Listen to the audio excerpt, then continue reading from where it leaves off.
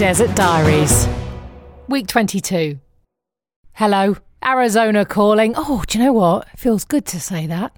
So I made it home after a series of 3 flights that seemed to last longer than the time I was actually ever away.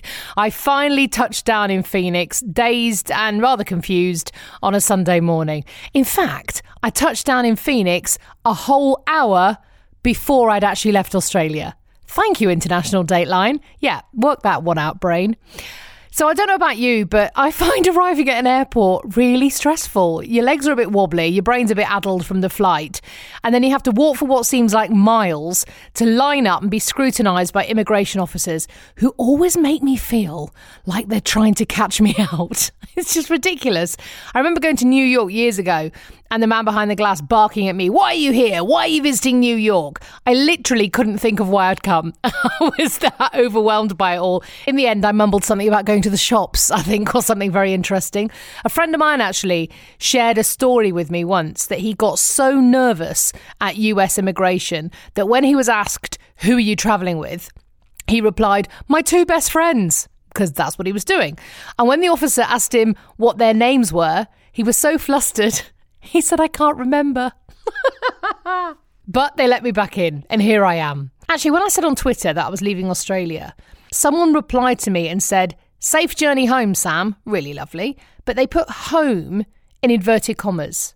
And it kind of got me thinking, would it feel like home when I arrived back in Arizona? It's the first time I've left the United States, of course, since arriving just 5 months ago.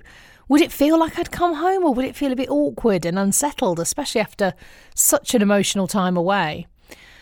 Well, I'm glad to report the second my girls ran over to me in the airport and instantly started complaining that one of them had more time pushing the luggage trolley than the other one, and had I bought them a present, then the dog leapt up at me and nearly knocked me for 6, and I saw the cacti and I saw the blue skies, and I thought, do you know what? Yes, this does feel like home, even if it does feel really quite new and quite often a very confusing place to live. Before I'd left Phoenix, it'd still been, at the start of September, absolutely boiling. Unable to take the dog for a walk past 7:30 in the morning, aircon struggling against the heat, that boiling. I'd asked a man in a shop, actually, that I'd visited, when does it start to cool down?